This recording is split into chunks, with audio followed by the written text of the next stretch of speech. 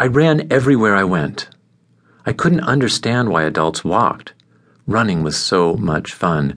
My kids beating the sidewalks, the air rushing past, friends pounding next to me. I could never get enough of the excitement of fast movement. As I remember childhood, I woke up eager to start each day. Every morning I climbed down the ladder from the orange bunk bed I shared with my younger brother Ken. We ran into the kitchen where our mother gave us breakfast, usually bowls of hot oatmeal, thick with raisins. Then, no matter the weather, we headed outside. We ran down the front steps of our brown and yellow house into the life of our crowded Irish Catholic neighborhood.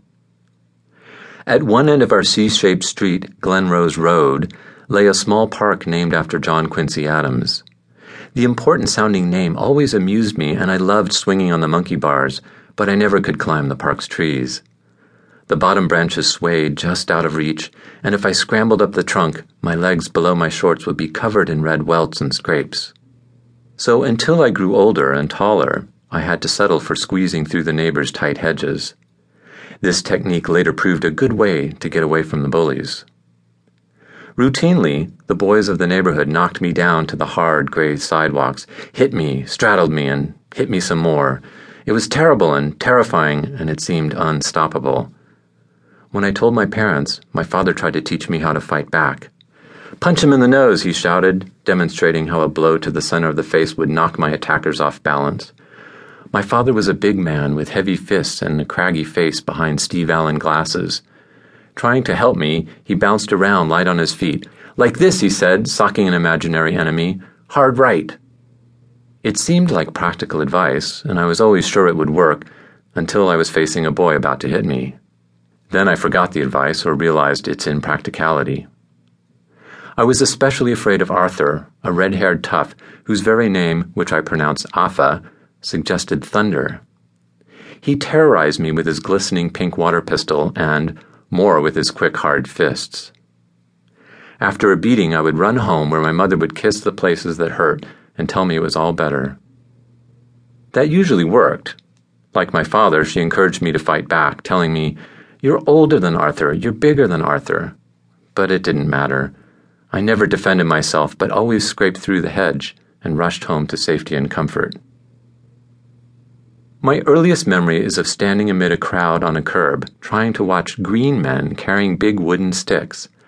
Loud music played all down the street, and my parents were watching what was happening, sometimes clapping, clearly excited.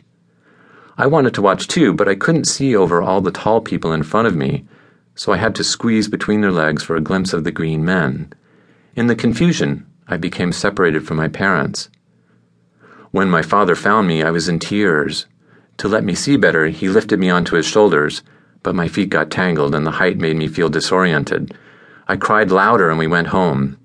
My parents told me this event, the marching people, was a parade, and that everyone loved parades, but I had no idea what was going on. Years later, I learned it had been an evacuation day parade, and that the green men carrying sticks had been soldiers marching with rifles.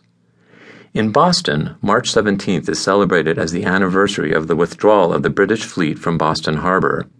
General Washington's soldiers had lugged cannons from Fort Ticonderoga in Vermont to Dorchester Heights in Massachusetts, from which point they could fire on and destroy His Majesty's ships. History, American and Irish, gets mixed up together in Boston. As I was growing up, history was as present as the weather, and as familiar as my own name. We lived in the section of Boston called Dorchester, pronounced Dorchester, on Glenrose Road. Our house belonged to my maternal grandfather, James Kelly, who we called Pop. Upstairs where he lived was a quiet, mysterious place devoid of radios and televisions. Pop, a thin, quiet man, hated them both. But his part of the house was rich in the scent of cigars and cheerful with the light that entered the big windows. Upstairs people read, ate, and gossiped amid the old, soft furniture and the sunshine.